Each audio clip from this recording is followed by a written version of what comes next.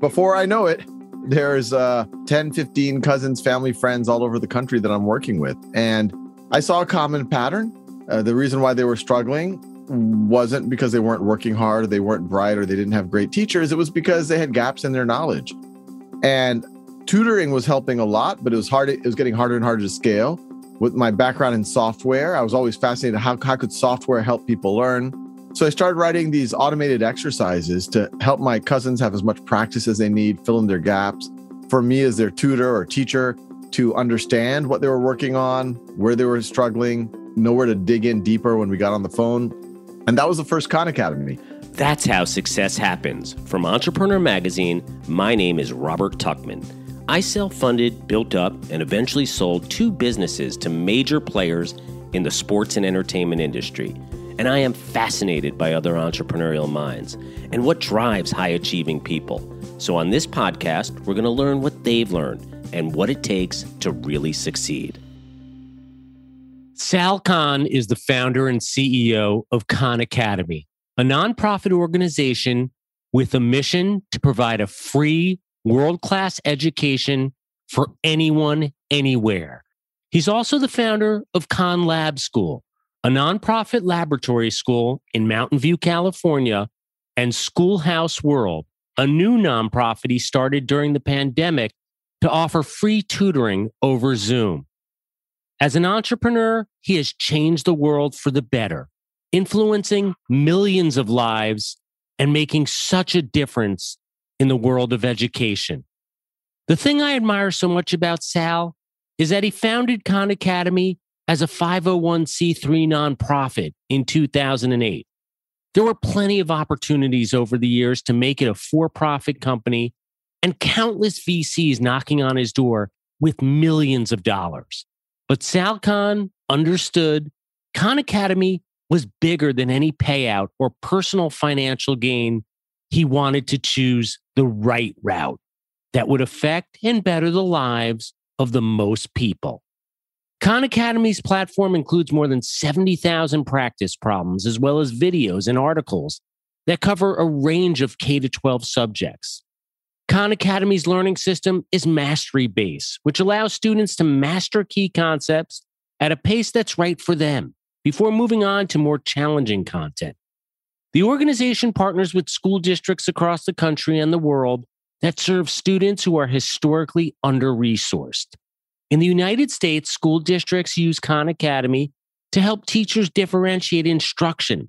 And get this, nearly 20 million learners use Khan Academy every month in 190 countries in 51 languages.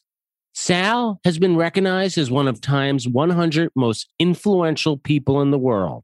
More from our guest, but first, a word from our sponsors. If this year has taught us anything, it's that tomorrow may look nothing like today. But Schwab knows that successful financial planning can help propel net worth by 2.7 times.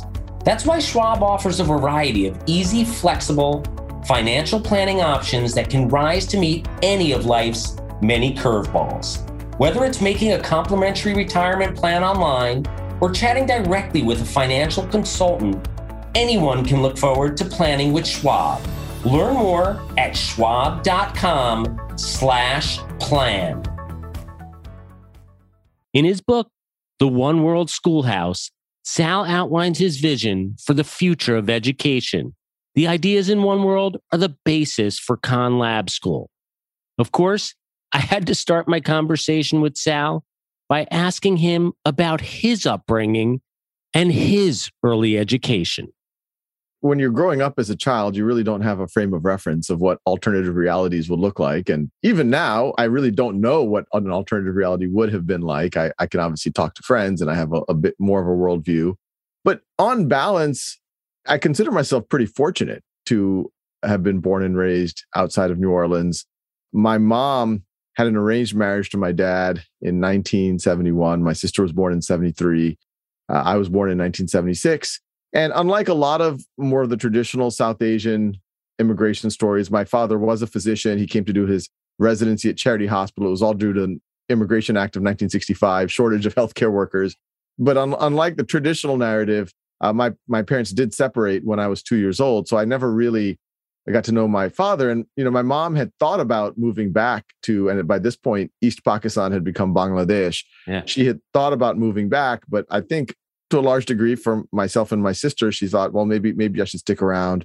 At the same time, a lot of her brothers had moved to New Orleans to study, and so we did have a support network, actually a fairly large family. And even though Louisiana is not known for its education system, we always used to joke, thank God for Mississippi type of thing.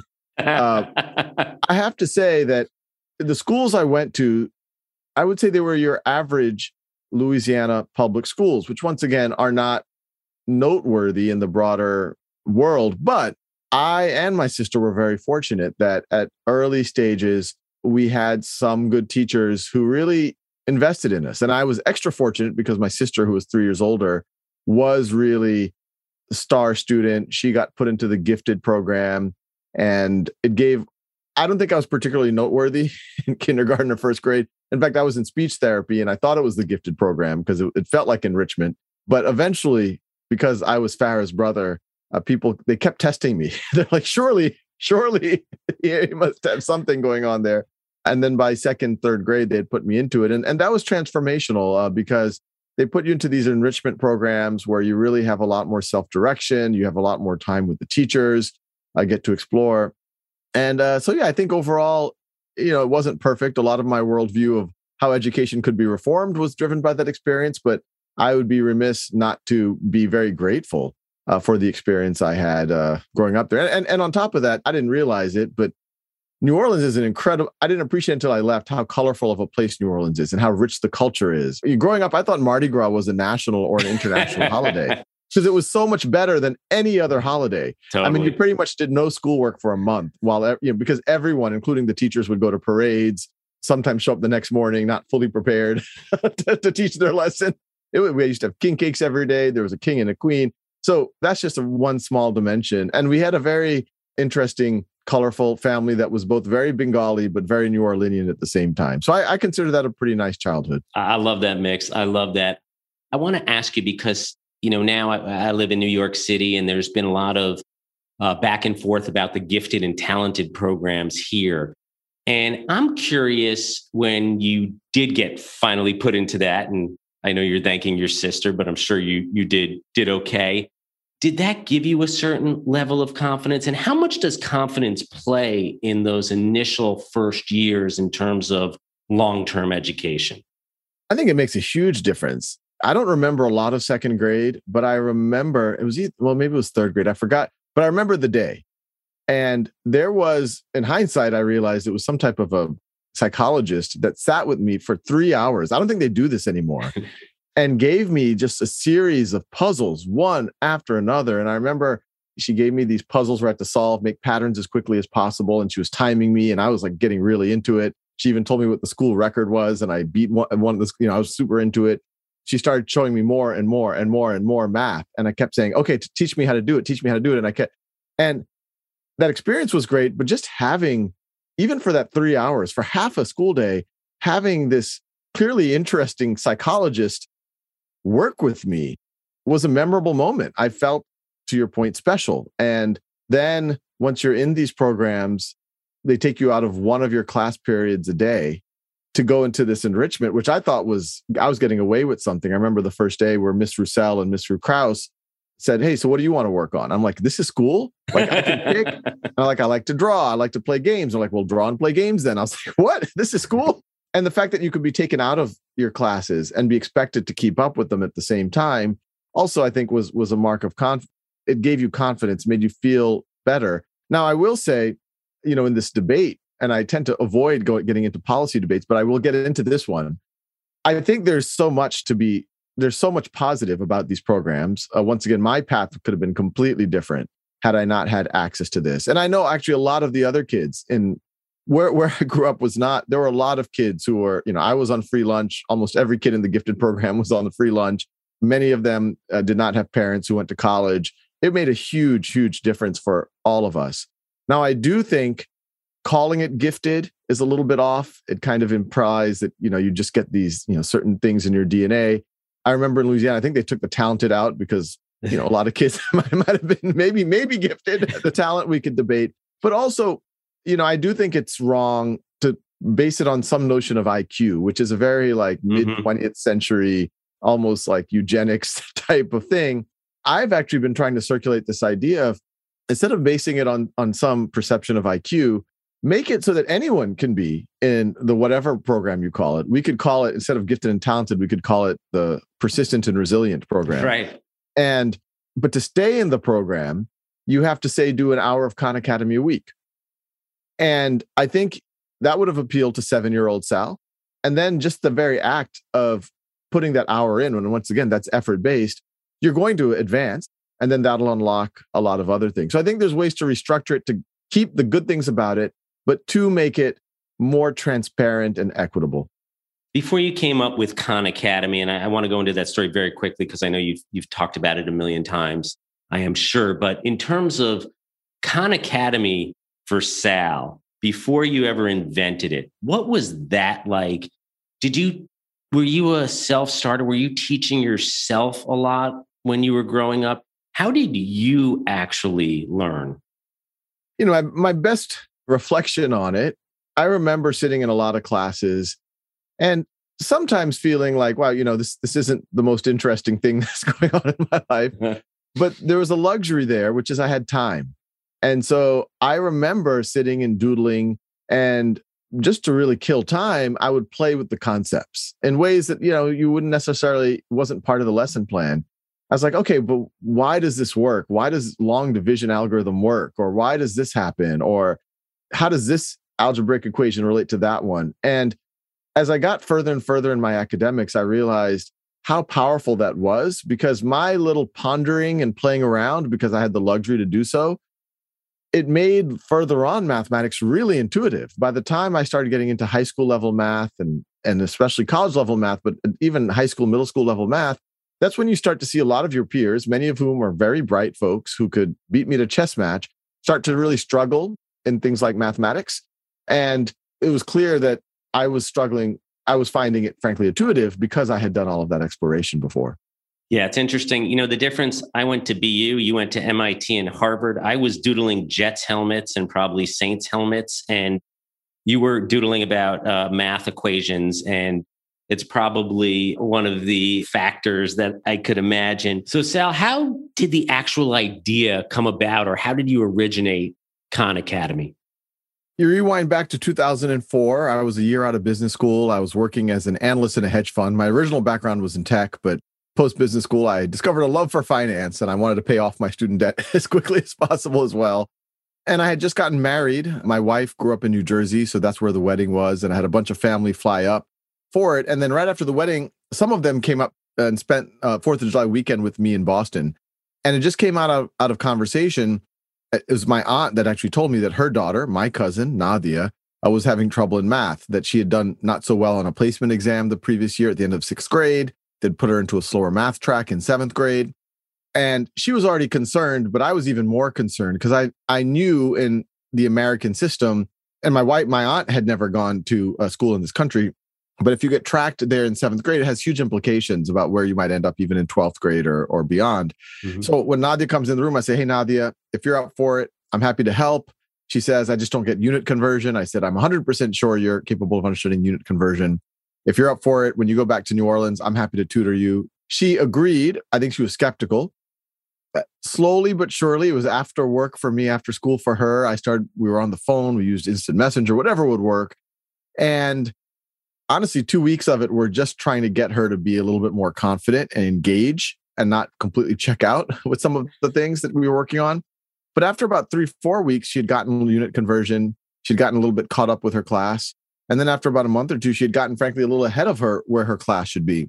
And that's when I called up her school and I said, I really think Nadia Rahman should be able to retake that placement exam from last year. They said, who are you? I said, I'm her cousin. And they let her. And that same Nadia, who was put into a slower math track, was then put not even into the normal math track, was put into the advanced math track. So I was hooked. It was a little intervention on my part. Hopefully it did change the trajectory of her, at least mathematically. I enjoyed, frankly, just connecting with family that was 2,000 miles away. So I started tutoring her younger brothers. Then over the next few months, word spreads in my family, free tutoring is going on. And before I know it, there's 10, 15 cousins, family, friends all over the country that I'm working with. And I saw a common pattern. The reason why they were struggling wasn't because they weren't working hard, or they weren't bright, or they didn't have great teachers. It was because they had gaps in their knowledge. And tutoring was helping a lot, but it was hard. It was getting harder and harder to scale. With my background in software, I was always fascinated how could software help people learn. So I started writing these automated exercises to help my cousins have as much practice as they need, fill in their gaps. For me as their tutor or teacher to understand what they were working on, where they were struggling, know where to dig in deeper when we got on the phone. And that was the first Khan Academy. I remember looking for a domain. It was a web-based app, whatever you want to call it. And I looked up other types of names. And then finally I said, well, what about like Khan Academy? And it was partially a joke where I was thinking that, it's just me and my family. But in the back of my mind, I was also thinking that I wanted this to be more than just a piece of software. I had grandiose ambitions that maybe there is a way that this could grow into a real academy of sorts. And it was very delusional with only 10, 15 cousins. And I was just this homebrew software. But that was the genesis. And you fast forward to 2006, I had been doing this for about a year and a half at this point. And I was showing off my software at a dinner party. And the host of the party, a lot of my friends always said, what's the business model, et cetera. So I always say, there is no business model. This is a passion project. And I actually felt the need to protect it emotionally from your typical Silicon Valley skepticism around like, why are you doing this? I'm like, I'm doing it because it's fun. Full stop. But this friend, he said, this is cool. I think this, so I was getting encouragement. And he said, but how are you scaling your lessons? And I said, it's hard. And he said, well, why don't you record them as videos on YouTube? And I was originally very skeptical. I even told him YouTube's for cats playing piano, it's for dogs on skateboards. I also, typical technologist blinders said, that's very low tech. I'm writing this fancy software. Now you're telling me just to make videos and upload it onto YouTube. But I went home that weekend and I thought about it. I was like, yeah, there could be something interesting about that. And so I made the videos. And, there was a little bit of I don't talk a lot about this, but if I really think about what was going on at that point in my life, I was almost thinking about what if I got hit by a bus, could I also create like artifacts that could be a legacy for my family? I didn't have kids at that point, but I was even imagining what future kids, whatever. So then I started making the videos, and my cousins famously told me that they liked me better on YouTube than in person. And what they were saying, I think, it could be a mixed message, is that they liked having me on demand. They liked pausing and repeating. They didn't have to feel shame if they had to review something from a few years ago. It was always on demand. They continued to appreciate me taking interest in their life and being available on the phone. So I kept going, and it soon became clear that people who were not my cousins were using the resources. They started sending me letters. Some were just thank yous, but some of them were almost transformational, or actually transformational. People, this changed my life. And I was like, wow, like that video or that series of videos changed your life. This allowed me to go back to college or not fail algebra or think that I'm capable. So I was hooked. And by 2008, 2009, I frankly there were about 50 to 100,000 folks who were using these resources, both the videos and the software. And I had trouble focusing on my day job, which I liked. I wasn't just dying to quit my day job, but that's when I set it up as a not-for-profit with a mission: free world-class education for anyone, anywhere. I love that you set it up as a nonprofit, and you talk about your friend who's like, what's the business model? What's the scale? And you came from finance and that background. And how come initially you were adamant about saying this is a nonprofit and not a for-profit business? So I think there's a lot of psychological cross currents that were going on in my mind. In the late 90s, I did what any sensible computer science graduate did in the late 90s, and I joined a series of startups out here in Silicon Valley. And in my spare time, I would daydream about what my options would be worth, and et cetera. And I did not get out in time, and the bubble burst. And I remember just what an emotional roller coaster that was. And that's why I decided to go to business school, to just take 2 years and figure out what I wanted to do with my life. And I started telling myself a narrative back then that I'm just not cut out for entrepreneurship. I don't have the emotional fortitude. I didn't like how it got ugly, how people were grabbing and for equity and then pointing fingers at each other when things go bad. But even though I told myself that, I kept being gravitated towards entrepreneurial ventures. Even the first job I had out of business school in finance was at a one person. I was the first employee. It was my boss and me. And so that was entrepreneur, and I really enjoyed it. But I kept telling myself, well, it's not a startup. It's we're providing a service. We're investing on behalf of others, et cetera. So when this started to look to a lot of people like a tech venture, there's software here, it's scaling, there seems to be product market fit. I actually tried to protect it from that train of thought. And there were people who were coming up to me saying, hey, this is interesting. We'll write a check right now and you could quit your job and do it. And I wasn't really well versed in what meant to be a not-for-profit at the time. Ironically, the only class in business school that they don't fail anyone, but they'll tell you if you're in the bottom 10%. The only class that I was in the bottom 10% was called social enterprise, because I was so skeptical of it, of a lot of social enterprises. Are these things, do they exist really to serve people, or are they really about optics and feeling good about ourselves? But when I was getting letters from folks, and obviously something subconsciously was happening when I called it Khan Academy, but I was getting letters from these folks all over the world saying how it was transforming their lives. I was saying a success in the for-profit world would be, you'd be the next Google or Facebook. And even that would something of a daydream in the education space, although now there are a few data points there. But I said, what was the home run in the not-for-profit space? Well, you could stay true to a mission, not for one generation, but potentially for hundreds of years. What if Khan Academy could be like the foundation in the Isaac Asimov Foundation series that keeps the Galactic Empire from entering a dark ages, or could help uplift society to another level? What if it could be like the next Oxford or Harvard or Smithsonian? And even at that point, when I was making this decision, I had once done just the back of the envelope calculation, and Khan Academy was already serving, I think the numbers were more people per month than Harvard had served in its history, even back then. And obviously in a different way, not a completely fair comparison. But I say, wow, if we grow another order of magnitude or 3 orders of magnitude, which was completely possible, this could be a real institution for billions of people for a very long time to come. Very grandiose thinking for a guy, who's just trying to figure out what to do with this thing. And, it's just, you only live once, swing for the fences. I've always prided myself in living below my means. I always said, if me and my family have our health, we have a decent upper middle class house and a couple of Hondas in the driveway, I'm happy.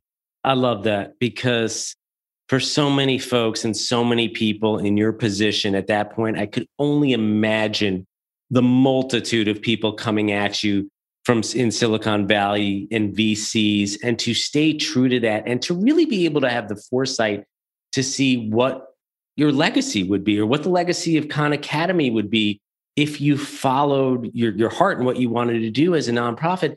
And it's really incredible, because if you look at it now from that little dream you had, or teaching, 15 of your relatives, over hundreds of millions of registered users, probably tons more.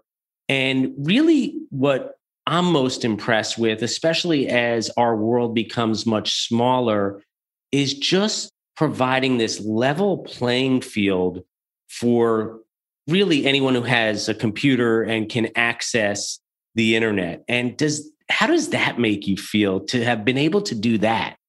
Well, on one level, I consider myself incredibly fortunate that this thing that I would frankly do for free as a passion project, I am doing it. I did do it for free as a passion project for 4 or 5 years. I now get to devote all of my energies to. And as something grows and scales, it gets more complex. You sometimes have to do things that aren't the things that you wake up in the morning to do, more operational, help build teams. These things are never easy, but for the most part, I'm working with amazing people who are similarly guided to a similar mission, both full-time employees at Khan Academy, over 200 folks now, hundreds of thousands of folks donating, partner organizations. And it's nice. I would say at least half of what I get to do is still what I've always wanted to do. I still make videos. I still ideate with the team about software. I've started a lab school to help think about, well, what could a school system look like in this new world? We've started another thing around free tutoring called schoolhouse.world. So a lot of that entrepreneurial energy I get to do on a daily basis. And even the things that are more operational, more administrative, it's nice to always be able to return to that true north of like, wow, we're reaching 100 million students, 200 million students.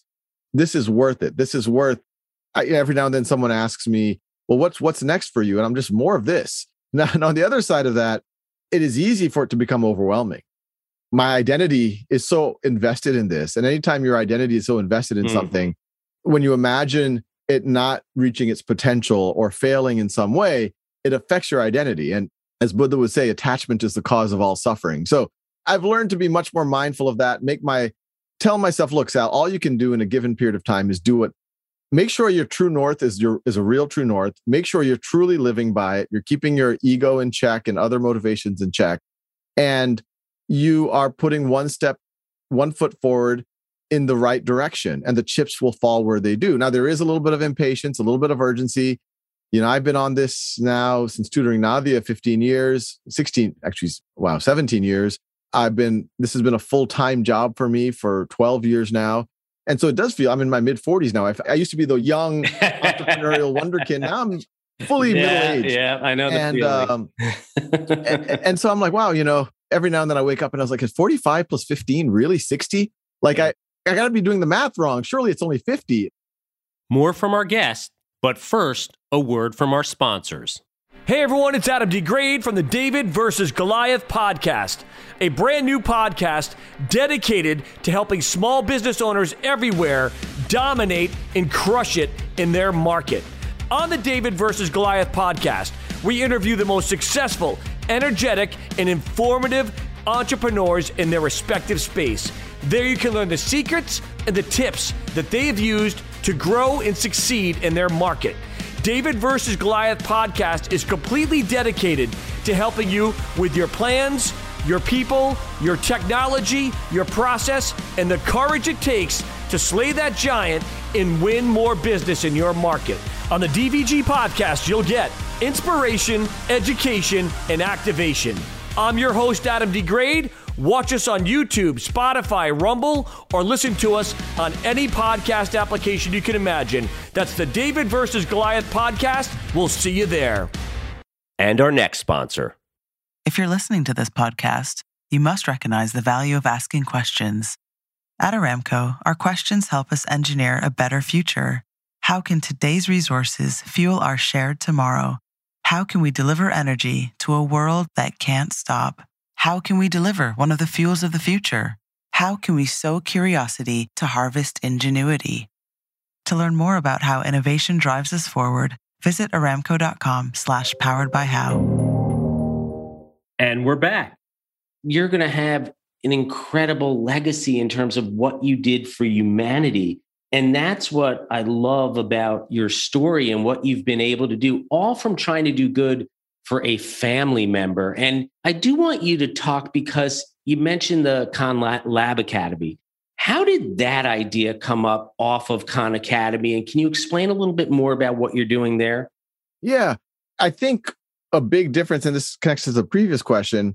If this was a for-profit, you scale to some level, and then maybe you get some type of liquidity or IPO. And if it's worth many billions of dollars, everyone, including yourself, might call it a success. I think what's interesting about the not-for-profit, especially with the big mission like free world-class education for anyone, anywhere, is that I see our work and my life's work, to your point, in the limited amount of time we have on this planet, is trying to get as close to that as possible. And so within the Khan Academy universe, how do we not only make all the core academic material from pre-K through the core of college with practice, et cetera, available? How do we make it personalized, mastery-based? How do we connect it to credentials, which is another thing that I'm working on, college credit, ways to get connected with employment, but also what could the education system itself look like? And so that's why 7 years ago, I started Khan Lab School, which is now Khan Lab Schools, to say, in this world where we have tools like Khan Academy and others, what could the school day look like? I had written a book called One World Schoolhouse in 2012. The last third of the book imagined education of the future. What does a transcript of the future look like? It's more competency-based. It's more of your portfolio of creative work. What could the school day work look like? If students are able to learn at their own time and pace on a Khan Academy, can we use the human-to-human time for more projects, for more discussion, for more collaboration? And it's one thing to write it, as I always knew, but it's a whole other thing to try to implement it. So that's where we put it into practice. And at the time, my oldest child was 5 years old. So it wasn't a coincidence. He needed a place to go. And I didn't want to be a hypocrite preaching to the rest of the world about personalization and mastery learning, and then not making my own children go through that same thing.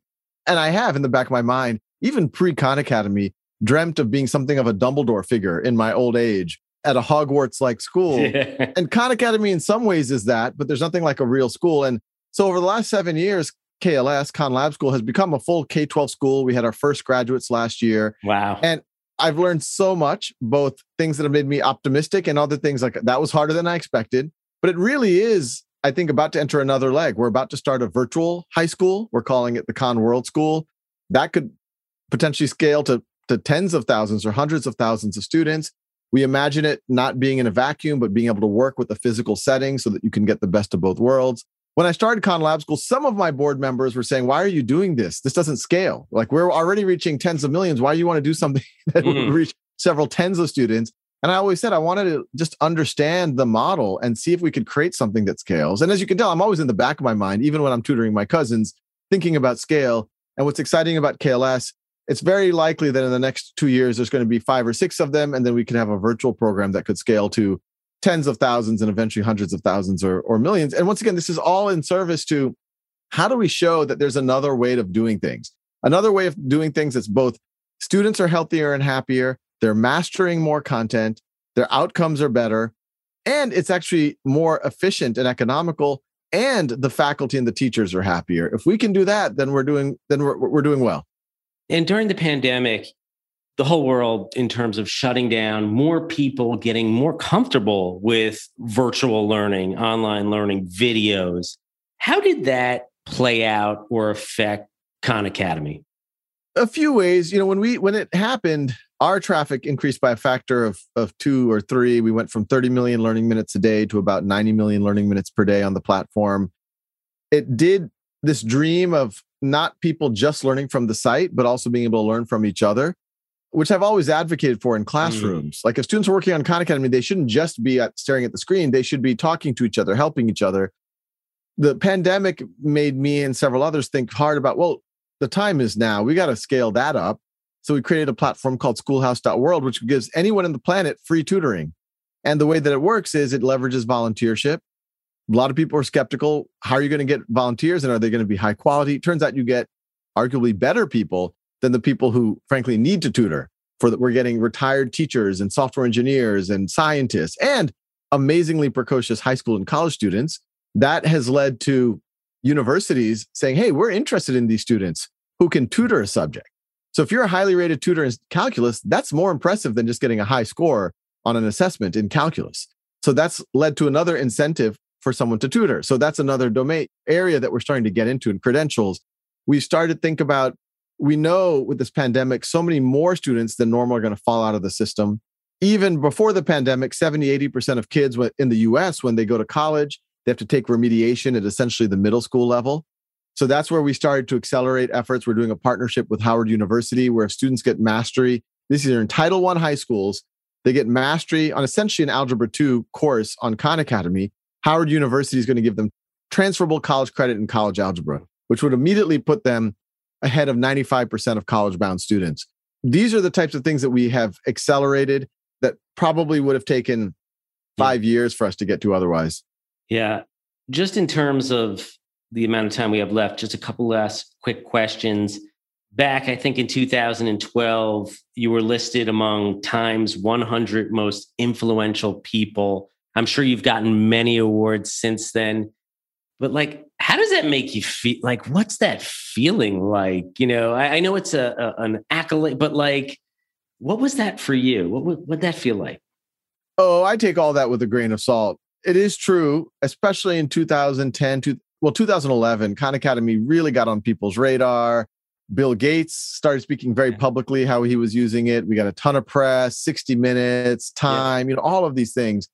And when that was happening, I think when that happens for anyone, I think it's very important for you to have a clear view of what part of this is good for what you're trying to do and what part of it could be a pitfall. And I knew it was good in that it was increasing the awareness of Khan Academy. Just the 60 Minutes piece at that time took us from 3 million users a month to 4 million users a month. I told the 60 Minutes folks, how many pieces can you directly connect to 1 million more students learning every month? And then that's obviously grown, now we're at 20, 30 million. So those were all good things. And yes, it was nice. And it is sometimes nice to go to some of these events and meet these people that you've read about your whole life.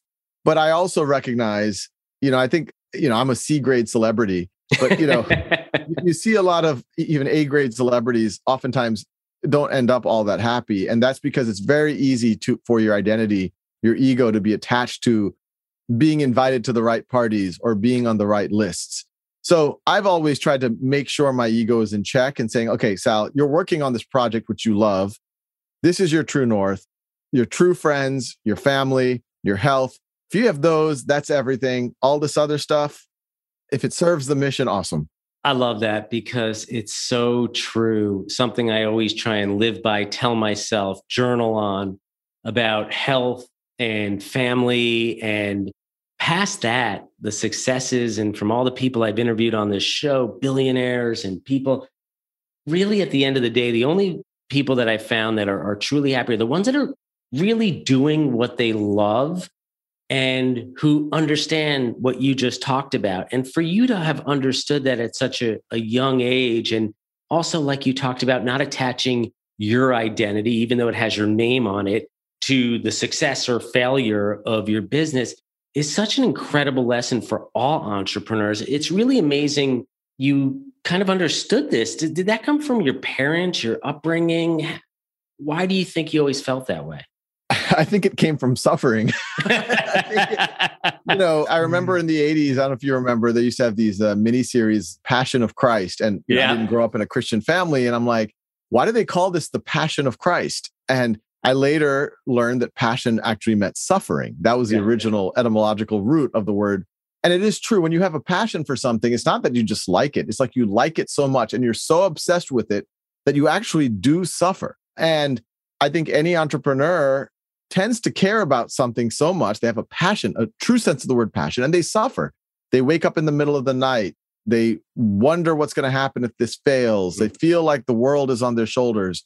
And I realized pretty early on that was not actually pretty early on. I still fall into that. Yeah, I know. I do all the time. But I remind myself, one day the sun will subsume the earth. Yeah. I like the poem Ozymandias, where it talks about this famous conqueror or whatever, when all you can see are the feet of his statue. Here lies the once great Ozymandias, and like the sand has taken over. So no matter what we do, we always have to keep it in perspective and not take ourselves too seriously. And that lightens our load, and it actually allows us to be more rested and centered and actually take action, because sometimes the weight of the seriousness or the perceived weight paralyzes you. So true. Yeah. So this is something it's a coping mechanism. About 6-7 years ago, I also started taking meditation very seriously. I meditate regularly. Love it. Still my mind. I am not this body. I am not this identity. I am just awareness. And when you do that, it just makes everything a little bit lighter in a very positive way. Yeah, I love that. And I love that you do that. I've used a lot of those same techniques. I still battle it all the time, even in my little business, thinking and waking up, oh my God, what this means. And the way you put it there just puts it at ease. And you do become more comfortable and better off when you have that mindset. And I want to ask you the last question I have to ask you is, what happened to your cousin, Nadia? I've joked over the years with Nadia that she better be successful. There's a lot writing. She's doing well. She ended up, and I can't take no credit for this. She's actually an incredible writer. She ended up going to Sarah Lawrence. And then she ended up, after college, doing some research. For a while, she got interested into biology and psychology. She was doing research on veterans with post-traumatic stress disorder. And she just recently started a PhD program in clinical psychology. Knock on wood, she seems to be doing well. I love it. Sal, thanks so much for coming on the show. It's a pleasure talking to you. I'm blown away by what you have done, what you have created. We have tons of entrepreneurs on this show. And I can probably say for what you have done and created, maybe has the most impact out of all those businesses that I could think of. So thank you for starting to tutor your family at that one time. I appreciate that, Robert. Thanks for having me on. And look, I hope what you say is true, but even to an earlier question, as far as we've come, we have a long way to go. So it's a marathon. You'll get there, no doubt. Thank you. And that's our episode. If you like what you heard, please subscribe to How Success Happens wherever you get your podcasts. We come out with a new episode every Wednesday morning, and you don't want to miss it.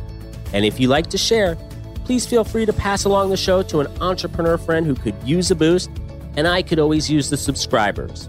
And do you have ideas for guests? I always love to hear about great entrepreneurs. If you know anyone, shoot me an email at hsh@entrepreneur.com or on Twitter at Robert Tuchman, that's RobertTuchman, or even send me a message on LinkedIn. How Success Happens is a production of Entrepreneur Media. Be sure to visit entrepreneur.com for insight on building your business, or even better yet, subscribe to our magazine. No joke, I found my first job after reading about a company in Entrepreneur Magazine back in the 1990s. It's always been my absolute favorite magazine for entrepreneurs. Thanks for listening and spending some time with me today. Until next time, my name is Robert Tuchman, just a fellow entrepreneur and your host. See you soon.